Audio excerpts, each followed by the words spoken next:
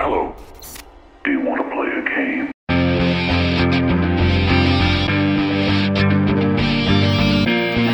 This is Body Count, a horror movie podcast with your hosts, Trent Scott and Graham Ashley.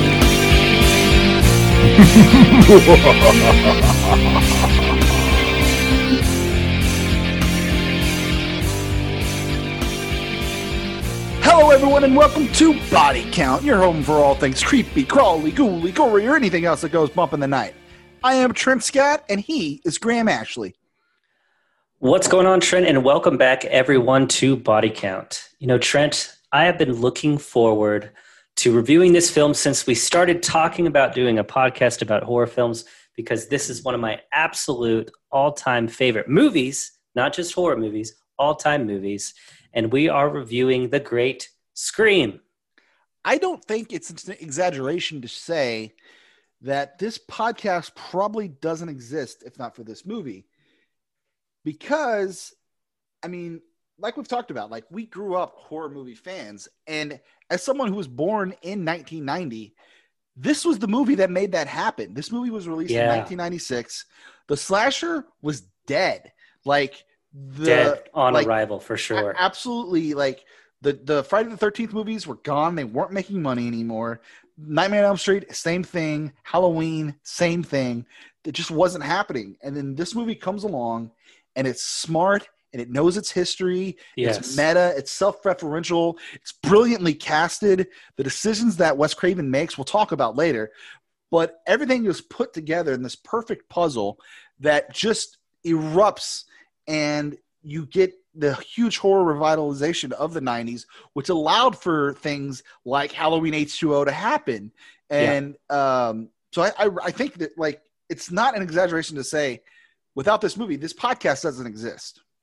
Yeah, I think that's a great point. There was definitely a lull after a number of those 80s slasher films. Like you said, Halloween came out in the late 70s, kind of rolled into the 80s. And I think the audiences were pretty tired of seeing the same thing and nothing good had come along.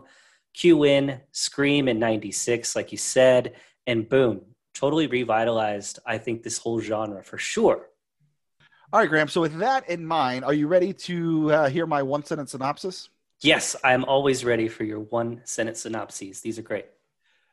This movie tells the fun tale of two high school kids in the game they love to play. That's awesome. I love it. Billy and Stu, they were just playing a game, right? A very dangerous game. Definitely two kids who had seen probably too many horror films. But again, we will jump into all those juicy details here. Let's jump right into the plot. All right. So the movie opens, and this is right off the bat. I'm going to tell you one of the smartest things about this film is the first scene, because who do we see? We don't see Neve Campbell here. The first scene revolves around Drew Barrymore, who was by far the biggest star in the cast at the time. Yeah, definitely the biggest star of at least the Dead Teenagers, if not the entire cast. You're exactly right. I mean, yeah, you could maybe say Henry Winkler, but I mean, we're 20 years past the Fonz at this point. So, right. Drew Barrymore is the one that has the cachet at this point. Yeah, and Friends with Courtney Cox, it's just getting its legs. But as far as films, movies go, yeah. So the phone rings. She answers it. She starts to make some popcorn, and you can tell she's kind of flirty. She's a very flirty person. And eventually she tells the guy on the other end of the line, "Oh, this is the wrong number." She hangs up. He calls back. They start talking a little bit. And he asked her, "Do you like scary movies?"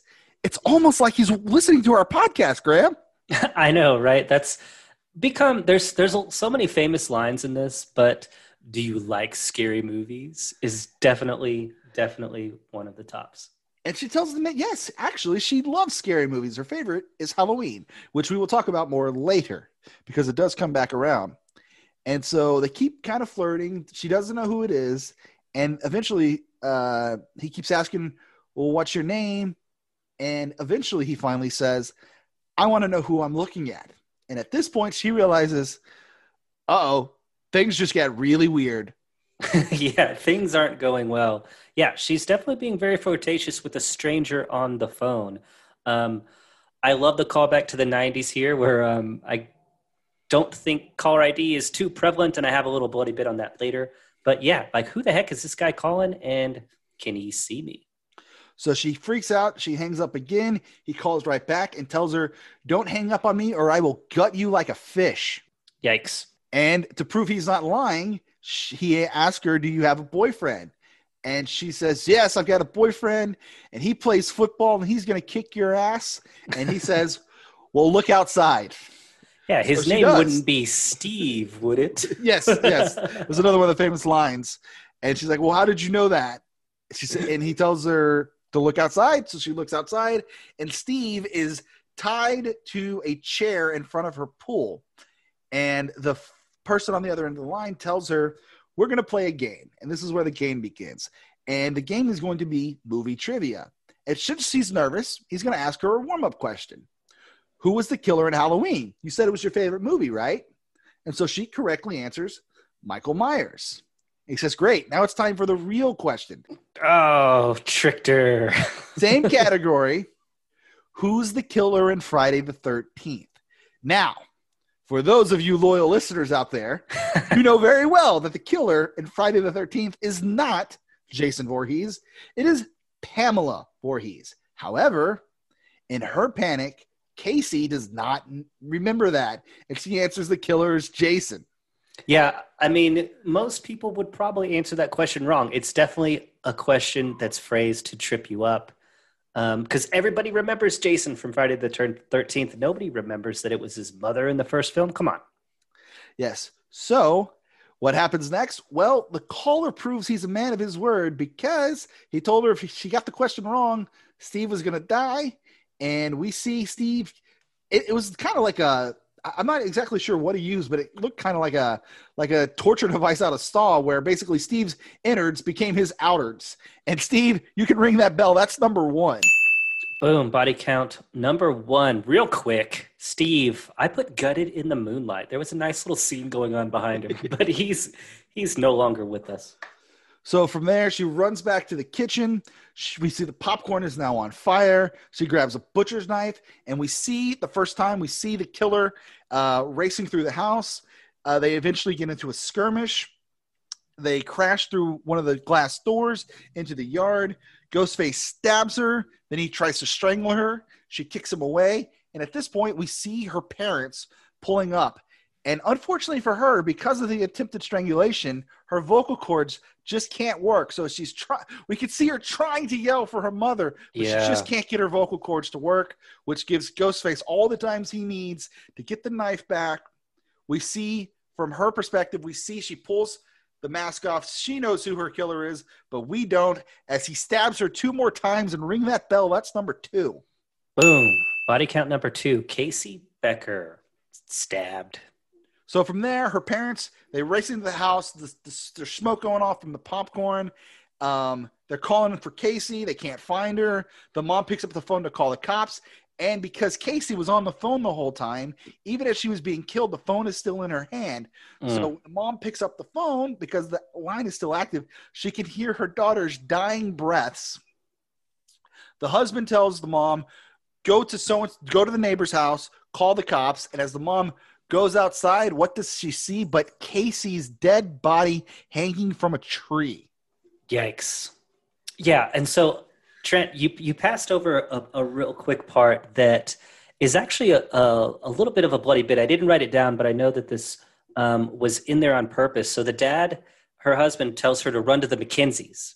And that is the same line that they use in Halloween, that Jamie Lee Curtis's character says, go run to the McKenzies for help. So that was a little nod to Halloween there. As we know, the screenplay writer who we'll talk about is a big horror fan. I mean, you'd have to be to write this. So that is our opening scene. And we might as well have the discussion here because I talked about it. Yes. One of the most brilliant things this movie did was the entire marketing campaign was built around Drew Barrymore. Mm-hmm. You look at the poster, she's right there. Like I said, she's the biggest name in the movie. Nobody knew or expected this was going to happen. that you kill off your biggest name in the first 5 minutes of the film. It's completely unheard of, and it really puts you on your toes from this point on from someone with 1996 eyes. Yeah, I think that's a touch of brilliance, really. Drew Barrymore, and a bloody bit here. Drew Barrymore was originally set to star in the film Trent, but she had other commitments, so she suggested that she play that role of Casey Becker. And, they weren't really too keen on the idea, but then they figured, that would actually be a great way to start the film. Like you said, immediately putting the audience on their toes as you expect her to be, the main character in the film, to be the final girl. Yeah, all that exactly. stuff. You think this is going to be our Jamie Lee Curtis, but it's not. It is not. So immediately from the beginning, now the audience, we're ready for the unexpected. And I can't stress the brilliance of this enough, because like we talked about, this movie is very self-referential, and it knows the history of horror movies. So it knows it's violating its own very history, which is why the decisions it makes are so much more impactful, because it tells you we're doing things that we're not supposed to do. Yes. Yeah. Brilliant. So from there, we actually do meet our final girl in the form of Sydney Prescott, played by Neve Campbell. She is in her room getting ready for bed when her boyfriend Billy climbs in through her bedroom window. Billy, of course, played by Skeet Ulrich. This guy, he really delivers in his performance. We'll talk about that later. But so Billy climbs in through her window, and he tells her he was watching TV and The Exorcist came on. Mm-hmm. And it made him think about their relationship, because you see, the version of Exorcist on TV, it was edited. They took out all the good, hot, and spicy parts. And he said it made him think about their relationship, because, well, their relationship hasn't been very hot and spicy lately. So she agrees to let him do some, as he puts it, over the clothes stuff. Yeah, he basically just is like, hey, you haven't really been putting out, so I'm going to need you to put out right now. That's basically the gist of it. So they make out a little, and he mentions that she has an underwear rule, which we're to presume means it ain't coming off. And so, frustrated, he eventually leaves, and to satisfy him, she says that they can have a PG-13 relationship, and she flashes it. Yeah, we get a nice little... We don't get to see the flash, but Yes. he gets to see the flash. So from there, we go... It's now the next morning at school, and Sydney finds out from her best friend, Tatum, played by Rose McGowan, about the double murder the night before, and they don't know who did it. And this is the first time that we get a tease of there was some big trauma in Sydney's recent past, because she starts to tell her, yeah, they said it's the biggest crime since, and then she stops and looks at her and doesn't finish, and we see this weird look on Neve Campbell's face. Yeah, she definitely alludes to something that might have been a trauma in Sydney's previous, in Sydney's past, rather. But yeah, that school, it's chaotic. There's news teams, there's police, everybody's talking about it. You know how high school gossip goes. At this point, everybody knows that Casey Becker and Steve have been murdered, and it's kind of a frenzy there. Yeah. So we find out that the police are interviewing every single student, every single faculty member, and everything, just to try to come up with some kind of lead. So we see when it's Sydney's turn to get interviewed, they bring her in, and the cops are very comfortable, very nice with her. We see the principal, played by Mr. Fonzarelli, Henry Winkler as Principal Embry. Just another brilliant bit of casting. Yeah, there. very cool. And so obviously she's not a suspect or anything, but they have to ask her. And so from there, we go to a scene where we meet the rest of our gang. They are hanging out at the fountain. So we've already met Sydney, we've already met Tatum, and we've already met Billy. But now we are introduced to Jamie Kennedy's Randy Meeks character, Awesome. who is like the nerd of the group, and will provide a legendary scene here soon, as well as Matthew Lillard playing the character of Stu. Dude, I mean, they, like you said before, they killed it with the casting here. Neve Campbell does a great job as Sydney, in my opinion. Randy with Jamie Kennedy. Matthew Lillard's one of my favorites. Just throughout time, he always delivers a good performance. Skeet Ulrich, Rose McGowan, just really good casting here. And so, I mean, we normally talk about casting at the end, but it's such an important part of this movie. We might as well talk about it now. I think actually Matthew Lillard's future work in Scooby-Doo as Shaggy makes looking back on this performance even more effective, because when people see Matthew Lillard, they think of Shaggy. Yeah. You know, they think of the friendly guy. And this is such the opposite of that character. It makes it even more effective in retrospect. So that's just kind of a lucky bit of, you know, whatever you want to call it. Just a little bit of magic dust in the air that made that happen. Yeah, absolutely. So Stu, the Matthew Lillard character, is joking all about the murders. He's clearly not taking it seriously. He says that the police asked him if he's ever been hunting because of the way that Casey and Steve were gutted. And you can tell Sydney is very uncomfortable. She eventually gets up and just walks off. She goes home. She turns on the news. She starts flipping through the channels, and eventually she lands on a news report being done by Courtney Cox. And we hear that this is where we get the reveal that Sydney's mother, Maureen, was raped and murdered a year prior. Yeah. So that's what Tatum was alluding to. That's what the police were kind of like, oh, she's the daughter of. And then she walks in the room. So, you know, there's definitely an air about Sydney. And now we know that her mom was tragically murdered just 1 year ago. So from there, the phone rings. Sydney answers, and we can tell it is Ghostface, but she doesn't know that yet. She thinks it's Randy just playing around. And then eventually Ghostface tells her, if you hang up on me, you'll die like your mother. Yikes. And at this point, she realizes, uh-oh, this might be legit. And then sure enough, Ghostface tells her, I'm out on the porch. She says, oh, I'm going to call your bluff. Well, he wasn't bluffing. So he attacks, and they have a skirmish. She makes her way upstairs. She smartly she does a maneuver where she runs into her bedroom, and she has her closet right next to her bedroom door. So she hooks the bedroom doorknob into the closet door to kind of make a blockade. She goes to grab the phone. The phone line's dead. But luckily for her, she has a hard line on her computer where she can send a message to 911. She looks back. Ghostface is gone. But just about that time, here comes Billy through the window. She's freaking out. Billy's trying to calm her down. They hug. And out of Billy's pocket falls a cell phone. Uh-oh. Might as well have been the murder weapon. No, I'm just kidding. Yeah, So Sydney immediately realizes what this means. She freaks out. And because she had dialed 911 on her computer, the cops are there, and Billy gets arrested. Yeah, and we run into, for the first time, Dewey. Trent, tell us who Dewey is played by. Just another subliminal piece of casting. Dewey, the town deputy, is played by David Arquette. Yeah, which is interesting casting. And again, we'll talk more about the casting later, but you know, he's a comedic actor, kind of just goofy, and he's goofy in this movie too. So it's kind of fun to see him as a police officer. I don't know how big his career was at this time, but yeah, you know, David Arquette. So from there, we see David Arquette's future wife and, well, technically future ex-wife as well, Courtney Cox Arquette, because she was playing the role of Gail Weathers, the reporter who is trying to get the story about what just happened to Sydney.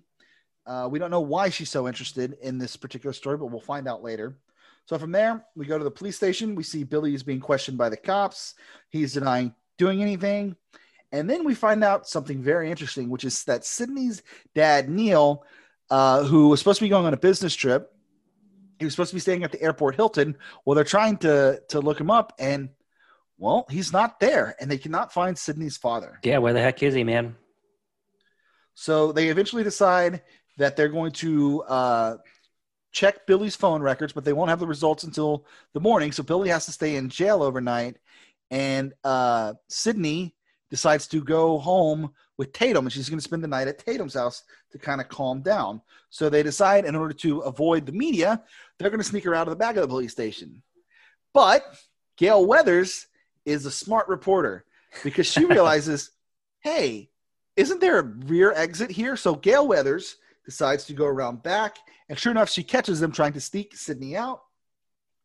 And we can see that there's a lot of tension between Sydney and Gail. We don't know why. Yep. And it eventually results in Sydney just cold cocking, right in the face. Yeah, nice right cross from Sydney right to Gail's face. There's definitely some animosity there from Sydney toward Gail. Gail, she's definitely a diligent reporter.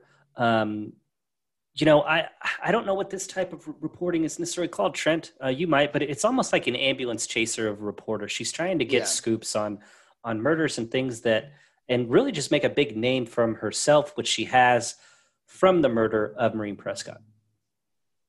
So from there, like I said, Sydney decides to go spend the night with Tatum. She's in bed with Tatum. They're kind of talking about, do you really think Billy did it? And Tatum's mom comes in and says, Sydney, there's a phone call for you. And she asks, is it my dad? And she says, no, I don't know who it is. So Sydney goes to answer, and it's Ghostface. Yeah, that familiar voice that we'll hear throughout the film. And now what is she thinking, Trent? She's like, ooh, it can't be Billy. Well, it can't be Billy. He's in jail. Right. So, but she knows the killer is still out there. And the wheels are starting to turn for her a little bit, I think, not only because we know that, she kind of falsely accuses her boyfriend of being the killer, but, did the person who killed her mom, is the right man arrested for the murder of her mother? And we'll talk about that a little bit more later. Right, because we see the next morning that there's a news report about the murder of Maureen Prescott, and we find out that a man named Cotton Weary was identified and convicted of the crime by Sydney. She was the star witness, and Cotton Weary is waiting to be executed. So Sydney, now the next day at school, Gail is once again just hanging out in front of the school. She goes up to confront Gail, and this is where we find out that Gail has written a book about her mother's murder, and Gail does not believe that Cotton Weary was the killer. She believes Cotton Weary was innocent and that Sydney pinned the crime on the wrong person. And we can see that this really kind of gets to Sydney, and Gail notices it too, because when Sydney walks away, she talks to her cameraman, Kenny, and says, oh, the real killer's on the loose. Has a reporter ever won the Nobel Prize before? Right. Yeah. And, obviously Sydney has been through a lot the last year. Her mother was murdered. That was a quick conviction, I guess, of Cotton Weary. I guess the evidence was stacked against him. He's on death row. But, we can see that maybe she is questioning, is Cotton Weary really the man who killed her mother? And is he after me? So from there we go inside the school, where Sydney quite literally runs into Billy, and the most awkward and painful argument in cinematic history ensues. Yeah, he's freshly fingerprinted too. He's still got the ink on his fingers. And he shows it. Yeah. Yes. He tells his girlfriend, mind you, that she would rather call him a killer than touch him. Mm. He tells her to get over your mom's death. It's been a year already. Yikes. And he tells her, it's just like my parents splitting up. It's not that big of a deal. Your mom's just not around anymore. Yeah, that's not the same.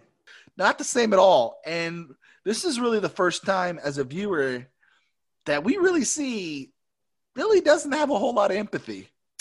Yeah, there's the name for that, isn't there? Psychopath. There you go. So from there, we hear on the school intercom, Principal Hembry announces that school is canceled and that there's a citywide curfew at 9 because of the murders.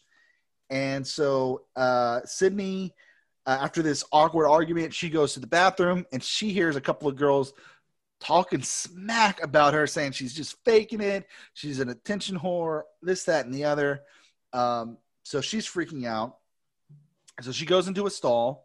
The other girls leave, and she comes out, and guess who's there but Ghostface?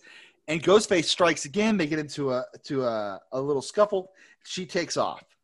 Yeah, she takes off. She gets away pretty easily. Ghostface, a little bit clumsy. Maybe that costume and that mask is inhibiting him from seeing and moving around very well. Yeah, she sprints out of the bathroom, runs down the halls, doesn't tell anybody.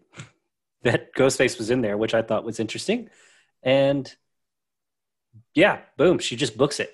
And like you said, school's getting canceled, 9 p.m. curfew in effect. It's time to go home. So as school is being let out, we see Deputy Dewey. He's making his way in, and he happens to run into Gail Weathers, the reporter. And Gail starts turning on that womanly charm of hers, and she's flirting and says, they say I do my best with the demographic of men 11 to 24. And she asks how old he is, and he says 25. Uh-oh, just missed him. Just missed him. But then he gets to the top of the stairs and says, well, I was 24 for a whole year, so I am interested. Yeah, he was also 23 for a whole year, 22 for a whole year, 21 for a whole year. So he had plenty of time to, get his eyes set on Gail Weathers because she's quite attractive. So from there, we see a scene with Stu, Tatum, and Sydney, where Stu decides he wants to throw a party because, hey, school got canceled. So there's going to be a big party at Stu's tonight, which seems rather inappropriate for the circumstances. A little bit. Hey, 2 of our classmates got murdered. Let's get drunk. Yeah. I mean, any excuse in high school to drink, right?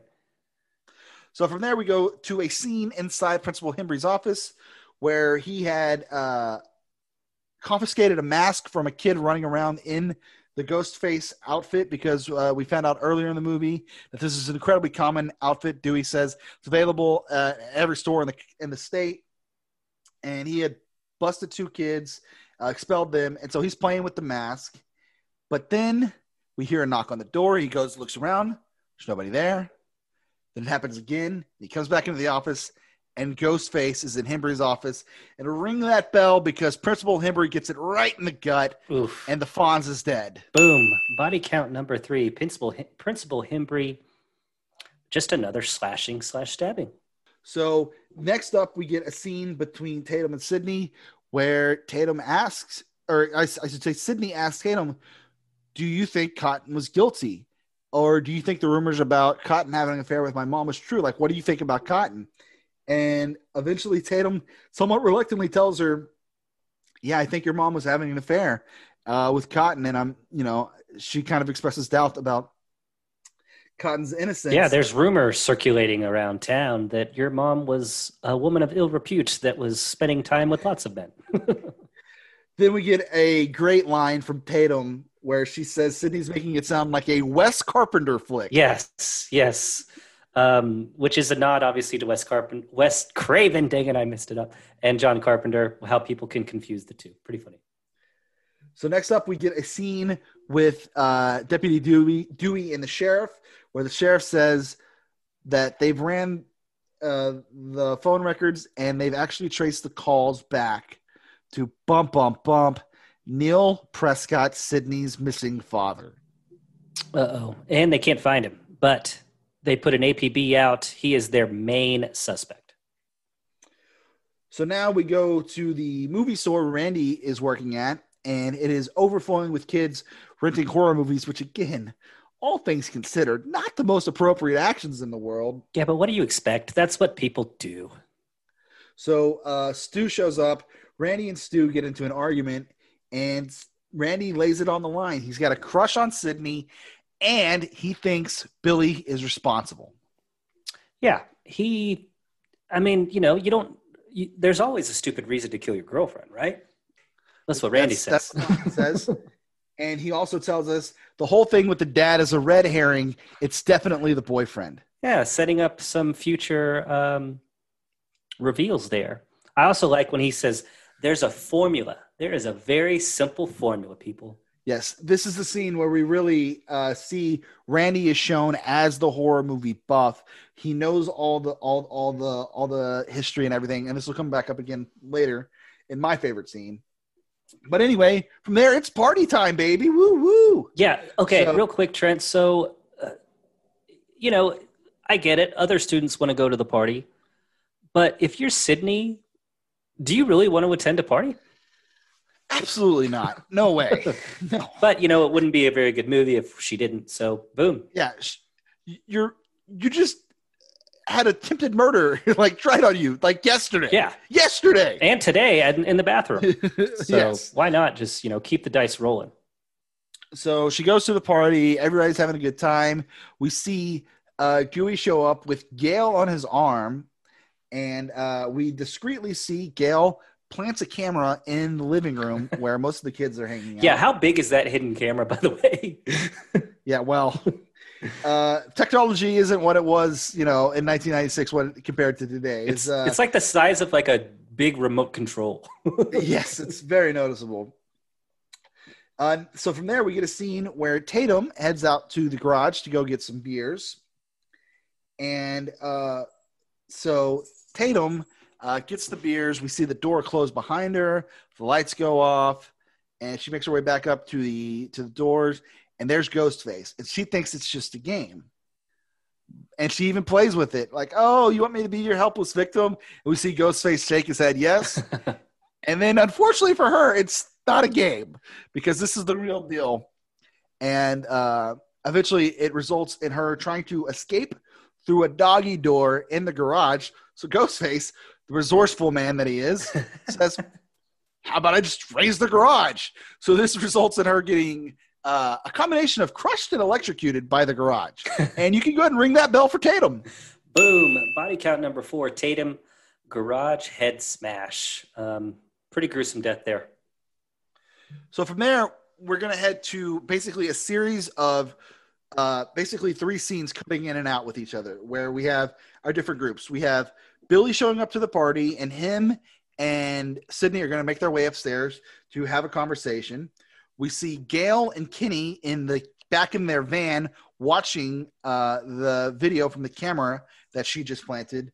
And we see the rest of the teenagers hanging out in what is my absolute favorite scene. Yes. The Rules, where Jamie Kennedy explains the rules of horror movies. And quite frankly, I can't do it as well as he can. So we're going to let Jamie Kennedy himself explain the rules. Don't you know the rules? What rules? You don't... Jesus Christ, you don't know the rules? Have an aneurysm, why don't you? There are certain rules that one must abide by in order to successfully survive a horror movie. For instance, number 1, you can never have sex. No. Big no-no! Big no! I'm a dead man. Even in popcorn, sex equals death, okay? Number 2, you can never drink or do drugs. No, the sin factor. It's a sin. It's an extension of number 1. And number 3, never, ever, ever, under any circumstances say, I'll be right back. Because you won't be back. I'm getting another beer. You want one?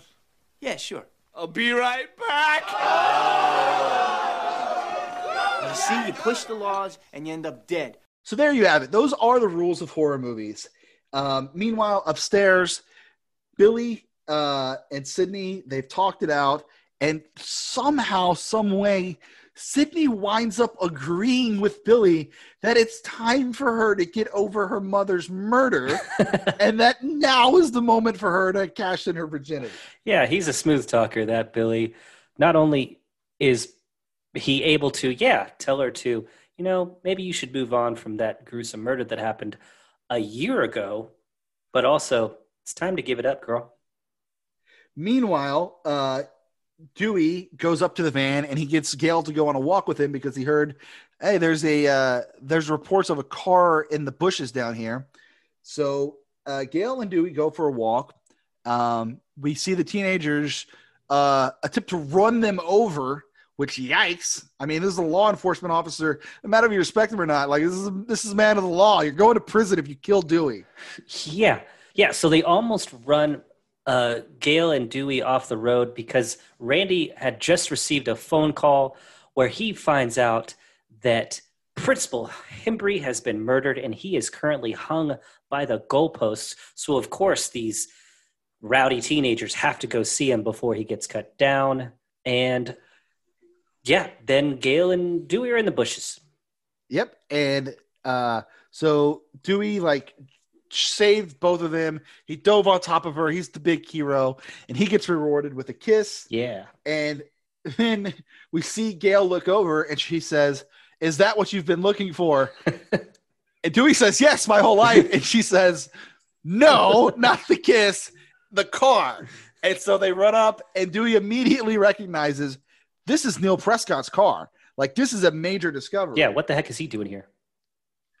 So back in the house, Billy and Sydney are getting dressed when out of nowhere, here comes, actually, I should say, they get into a little argument again where Sydney says, hey, who did you use your one phone call on the other night? And he says, I called my dad. She says, no, the sheriff called your dad. I heard him. And we see Billy's kind of like, and then he's like, well, what do I have to do to prove to you I'm not a killer? And before she can answer, here comes Ghostface. Ghostface attacks Billy and cuts him up. But don't ring that bell because plot twist, Billy ain't dead. No, hold that bell. So from there, Sydney takes off. She eventually makes her way into a room. She goes out the window. Ghostface is trying to grab her. She falls off the roof of the house, but luckily for her, there's a boat there to break her fall. Yeah, there's a nice, convenient boat down there with a nice soft boat cover, and that saves her from really any injury. Yeah. So while she's on the ground, she looks over, and she's the first one to discover Tatum's body hanging from the garage. And then we see Kenny, the cameraman, is watching the video, but we were told earlier it is on a 30-second delay. And we see all the other kids except for Randy left because they were all watching Halloween. But Randy wanted to watch Halloween, so he stayed. And he's yelling basically, right behind you. While meanwhile, in real life, right behind him is Ghostface, who we see raise up the knife. Mm-hmm. And we cut back to Kenny, the cameraman, saying, move, kid, move. But we don't find out what happened to Randy. Because at that moment, here comes the real Ghostface. And ring that bell because the cameraman, Kenny, gets his throat slashed. That's number 5? Yes, boom. Body count number 5, Kenny, throat slash. Also worth mentioning, Sydney got stabbed once in the shoulder here. And from there, we see Gail makes her way back. She takes over the van. Kenny's body is on top of the van. And this is when we find out Randy's fate. He is safe. He runs up to her trying to get in the van. She hits him in the face twice. So he's probably about to be a little hurt, but Randy is still alive. But while she's trying to get away, Gail winds up wrecking directly into a tree. We're unsure of her fate at this point. So back at the house, Sydney's sitting out front where she has just discovered Tatum's body. She's totally freaking out. She sees Dewey, who has literally been stabbed in the back. And I do mean literally, like you hear stabbed in the back. Oh, somebody betrayed him. No, he's literally got a knife sticking out of his back. Yeah, she sees Dewey, who, she's close with Tatum. Dewey is Tatum's older brother. So she's like, oh, I've got some help here. There's a police officer and it's my friend. Boom, knife sticking out of his back. Ghostface is right there to retrieve the knife, and she is out of luck. So Sydney does some quick thinking, decides to jump into Dewey's police car, but unfortunately for her, Ghostface reveals that he's got the keys. Dude, this is one of my favorite little cat and mouse scenes of this film, and really just really good work here because, yeah, she's inside the car. She's got the doors locked, and she's rolled up the windows. They're manual windows, so you actually have to crank them up. And she's looking, and different doors on either side, the lock will pop open. She has to quickly lock it back. She doesn't know which direction Ghostface is coming from. Very cool scene. So she, minor scuffle ensues once Ghostface actually makes his way into the car. She takes off back towards the house, pausing long enough to grab Dewey's gun. And now here come Randy and Stu, each blaming the other, saying, oh, he killed Billy. No, he killed Billy. She's pointing the gun at both of them. She doesn't know who to believe. She eventually decides, screw both of you guys, and shuts and locks the door behind her. And about that time, here comes Billy. We find out Billy's still alive. He tumbles down the stairs. She rushes to check on him, and he says, I'm okay. He's like, let me have the gun. Let me take care of these guys. And he opens the door. In they come, and pow! He shoots Randy right in the shoulder. Yeah, Randy comes in. Stu is nowhere to be seen, and he does another famous line because Randy's like, Stu's gone mad, he's gone crazy. And all of a sudden we see the sinister Billy say, we all go a little mad sometimes. Boom, caps Randy. Now the audience knows Billy's not a good guy. Yep. And Sydney, this is the real clarifying moment for Sydney too, because now, like you said, here comes Stu in the other door, and this is where everything gets laid out. Billy reveals, oh, that's corn syrup. He licks it. Stu pulls out the voice box, shows her it was them. They traded back and forth. It was both of them. They've been working in cahoots this whole time, which also completely breaks the rules. How can you have two slashers? This is unheard of. Yeah, this is totally unheard of and totally awesome. Next, they reveal that it was them who raped and killed Maureen, not Cotton Weary. And she wants to know why, and at first Billy says, there's no motive. It's much, it's much more scary that way. But then he reveals, well, actually there is a motive, because you see, Maureen was having an affair with his father, which is what led to his parents' divorce. Yeah, that's a surprise to even Stu, who didn't know that Billy had a further motive in this. From there, Stu says they have a big surprise, and they go and pull out Neil, who is all taped up. His mouth is taped up. His wrists are all tied together. So this is clearly who they plan on pinning everything on. They drop the voice box. They drop the cell phone, which they mentioned. They cloned his cell phone. That's how all the calls trace back to him. They're trying to pin all these murders on Neil. And then they say, they lay everything out, and they say he only left the two of us to survive. And we're going to be heroes, right? They got to make it look real, though. Yeah. So they take turns stabbing each other. Yeah, those two psychos start stabbing each other. Billy goes a little too far on Stu, though, doesn't he? Yes, and this is even too much for Sydney to take in, where she just cannot believe the psychosis that is playing out before her. Stu goes to retrieve the gun. Yes. So now everything's set up. They're going to kill Sydney, and Stu goes to get the gun. The gun ain't there. Where is it? It turns out Gail survived her wreck, and she's got the gun, and she's pointing it at them, and Billy's approaching her, and he says, I know something you don't know. She goes to fire it. Nothing happens. He basically one-hit KOs her. She lands right on top of Dewey's fallen body. He's like, isn't that so cute? So now Billy's got the gun back. You got to check the safety, Trent. Yes. You got to check the safety. That was what he knew. Is he goes, it works a lot better when the safety's off. So Stu is knocked out. Gail, he's got the gun back. They make their way back inside. But this has all been a long enough diversion for Sydney and Neil to get away. The phone rings. It's Sydney, obviously playing with the voice box, and she reveals to them that she has called the cops. She has told them everything. They freak out. They're trying to find her. Eventually, Sydney jumps out of one of the hall closets with a knife tied to the end of an umbrella. She stabs Billy with it, which then results in Stu running up. They get into a fight. They make their way to the living room. Sydney gets the upper hand in the tussle. Matthew Lillard, he's a big boy, but apparently he's not that big. The blood loss from all the stabs has gotten to him. And she eventually drops the TV that was playing Halloween directly on his head, frying him. And ring that bell. That's number 6. Boom. Body count number 6. Stu. TV electrocution. Rough way for you to go, Stu. Yeah, not a great ending for Stu. But about this point, Billy has come to. Sydney and Billy get into a fight. But Gail makes her triumphant return. She shoots Billy. We think he might be dead. We're not sure. Sydney, however, not taking any chances, because here comes Randy. He says, well, this is the part in the movie where the killer gets up for one final scare. Sure enough, Billy stirs. Sydney, boom, right through the forehead. Says, not in my movie. And ring that bell. That's number 7. Boom. Billy got his brain splattered. Yeah, body count number 7. No sequel for you, Billy. So from there, we go to the next morning. We see Dewey's being loaded into the ambulance. Gail is doing a breaking news story, which, by the way, Gail was directly involved in this major crime scene.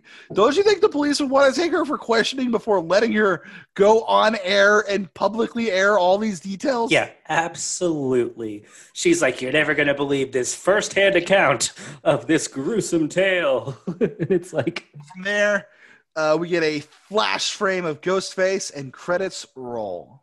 and there you have it. 1996's Wes Craven's classic Scream. I mean, we kind of already teased it. Let's talk about the casting from here. I mean, Neve Campbell as the final girl, just a huge breakout role. I mean, she was on Party of Five, but this took her to the absolute A-list. Yeah, Neve Campbell, I thought she was fantastic as Sidney Prescott. She plays the final girl really well. She has a lot of fight in her. She has baggage from obviously the death of her mother that she plays really well. I think she just does a great job. So next up, let's go ahead and talk about the rest of the teenagers. Rose McGowan, Jamie Kennedy, they're kind of the nice complementary pieces. They don't get to do the heavy lifting, but I thought they were both great in their role. Jamie Kennedy especially. Yeah, he's fantastic. So from there, we've got the two killers, Matthew Lillard and Skeet Ulrich.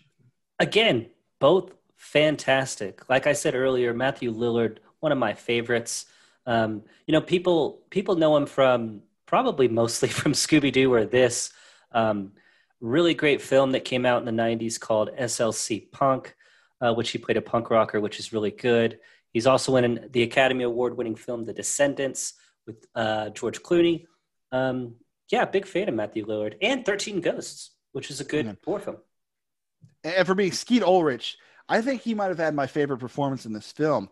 Like, you can see the whole time there's just this darkness inside Billy that you shouldn't trust, and yet Sydney can't help falling for him. But in the end, it bites her. Just a great performance by Skeet Ulrich. Yeah, and he kind of has a striking resemblance, don't you think, to Johnny Depp? And when he comes in through the window at the beginning of the film, much like Johnny Depp's character does in A Nightmare on Elm Street. I think he did a great job, especially when he starts to turn into that psychotic Billy. Just really well done. From there, the next two people to talk about on the cast would be the Arquettes, David and Courtney Cox. Yeah, they also did a great job. Like I said, David Arquette as Dewey, kind of the lovable, goofy, unassuming cop, has a crush on the Gail Weathers, the reporter, and she does a great job of being a bitch, which is total turn from her character at the time as Monica on Friends. Yeah, we're 2 years into Friends at this point, where it is becoming one of, if not the biggest show on American television. And this is really, I mean, to my knowledge, the first time that any of the 6 cast members really crossed over and did a major film like this. Yeah. So this was a big tentpole event for Courtney Cox herself. This was huge to prove, I'm not just a TV actress. I can do films also. Yeah, absolutely. I thought she played it really well. Other than that, there's not a whole lot of other people to talk about. It is interesting that the role of Cotton Weary was actually played by Liv Schreiber, who, I mean, he doesn't even get to talk in this movie. Yeah. We just get to see a couple glimpses of him. He will become more important in the sequels. So it is interesting, though, that they actually went out and got a name actor for such a small role. It kind of tells you they were thinking sequels right from the bat. Yeah, absolutely. Like you said, he doesn't really have any lines, but we can recognize him. Henry Winkler as the principal, pretty cool little cameo. And then, of course, we talked about Drew Barrymore as Casey Becker. And to me, that rounds out the most important of the cast. Well, if you want to talk about a cameo, one of the most interesting parts of the film was the scene with Principal Hembry when he's in his office and the door gets knocked and he looks out in the hall. We see a janitor wearing a familiar red and green sweater. Well, that's Wes Craven himself playing Fred the janitor. Yeah, that was really fun. For anybody who actually knows what Wes Craven looks like, that's him playing the janitor as Fred, dressed like Freddy Krueger. Nice little nod there. Yeah, so just all in all, just I mean, I couldn't imagine a better cast than what they put together. Just every single role, it's just nailed. There's not one piece of this ensemble that I would want to change. Yeah, absolutely. And I have a note here, like Trent, the cinematography of this film isn't groundbreaking. The kills themselves aren't particularly special, just pretty much true slasher. You have a couple with the garage door and the TV. But what makes this movie work, like you mentioned a little bit earlier, is the self-awareness, the satire, the ability to constantly make fun of itself. And as an audience member, you kind of feel like you're in on the jokes, especially if you're a movie buff. And it's also quite the whodunit that leaves you guessing until the end. So I thought that was really cool and well done. So yeah, let's talk about the writer of this film, Trent. Kevin Williamson, in his first writing credit, just did a masterful job, like I said, of putting a really unique and fun, edgy, cool horror movie together. Edgy, fun, and cool. That sounds a lot like Kevin Williamson's next project, Dawson's Creek. That's right. He went from writing this film to 2 years later being the creator of Dawson's Creek. The man has range. Yeah, that was a huge hit in the 90s. I was a big fan. I mean, like, Joey was like, everybody's first crush. Vanderbeek was on top of the world. The WB still existed. It was a huge deal. Yeah, dude. Katie Holmes, Vanderbeek, Michelle Williams, Joshua Jackson. Good. This isn't a Dawson's Creek podcast, but go check it out. That's the Patreon bonus, folks. We'll break down each episode of Dawson's Creek. Oh man, that's gonna be a long one. But anyway, Kevin Williamson. Just an incredible run that he's about to go on. Let's break down his credits, shall we? Yes. So this is his first credit in '96. He's the writer here. Well, he follows that up in '97 with "I Know What You Did Last Summer" and Scream 2. So in a 2-year span, he comes out with 3 massive hits in the horror genre. 1998, I already mentioned he wrote and created Dawson's Creek. Well, he also wrote The Faculty and executive produced Halloween H2O. This guy is lightning on fire in 1998. Yeah, he's putting in the work, man. Like, he has the full-on Midas touch at this point. Yeah, big fan of The Faculty, actually. Good movie. From there, we get Scream 3 in 2000, which he doesn't write, but he does produce. He also writes and produces Cursed in 2005. He comes back as the writer and producer of Scream 4 when they rebooted the series in 2011. And when the full reboot of Scream comes out in 2022, he's executive producing that. So this guy, all kinds of hit coming from his fingers. And guess what? We're not done, because he's also worked in television. We already talked about Dawson's Creek. Well, how about, Hidden Palms? And, The Vampire Diaries, which had a nice run on CW. He was the creator of that, too. The guy is just, an incredibly talented and successful writer. Yeah, he did a great job. And I have a bloody bit about Kevin Williamson writing the screenplay. Oh, yeah? Let's hear it. So Kevin Williamson, as the struggling writer that he was, because like we mentioned, this is his first credit. He hadn't gone on to create all these Dawson's Creek and all these things where he's, presumably making lots of cash. He was pretty broke at the time. The screenplay was influenced by a real news story that he was watching about a series of grisly murders by who was quoted as the Gainesville Ripper, who was AKA Daniel Harold Rowling, who unfortunately killed a number of college students in Gainesville, Florida in 1990. So he had some inspiration behind Ghostface, obviously took that to create Scream. From there, I think it's only natural at this point that we talk about Wes Craven, the man behind the camera. This really was his coming out party, or well, I shouldn't say coming out party. This is his I'm back. Yes. Like we had said, the Nightmare on Elm Street franchise had really petered out. Just 2 years earlier than this, the Wes Craven's New Nightmare had come out, which we talked about was also very meta. You had Freddy Krueger coming into the real world. It was very strange. Didn't make a lot of money. But this movie let everyone know I am back and I am still the king, baby. Yeah, absolutely, dude. And you said this revitalized the slasher movie of the 90s, spawned 3 sequels, eventually a TV series, of course, but it was really the adept direction of, I mean, it was well written, of course, it was well acted, but, you know, directors, they put it all together, and he did a great job. So from there, let's kind of talk about the impact of this film. It was released in December of 96, winds up grossing $103 million domestically, which doesn't sound like a ton now, but you got to remember this was at a time where only 10 or 12 movies a year would reach that number. So this was legitimately one of the biggest movies of the year. And it was immediately followed the very next year with a sequel. That's how big this was. They wasted no time because it was such a hot property. Yeah, the first time I saw this movie was actually in theaters in 1997. As you mentioned, it came out in 96. My parents would drop me off at the Dollar Movie Cinemaplex when I was a kid. I would buy a ticket to anything. And, you know, because I was 10 at the time, I couldn't get into PG-13 or R-rated films, but I would sneak into whatever movie I wanted. So I sat in the back of this completely empty theater. Absolutely love this movie. It's one of my earliest and favorite movie experiences at the cinema, and really spawned my love for, I still love going to movies. I know you go to movies all the time, Trent, pre-pandemic. And even maybe now, I don't know if you still have that movie pass where you get to attend a movie a week for free, or for free. I know this is going to shock you, but turns out that's not a sustainable business model, and MoviePass went under. Oh no! Well, yeah, you're still a big frequenter of movies, yes. just like I am. So,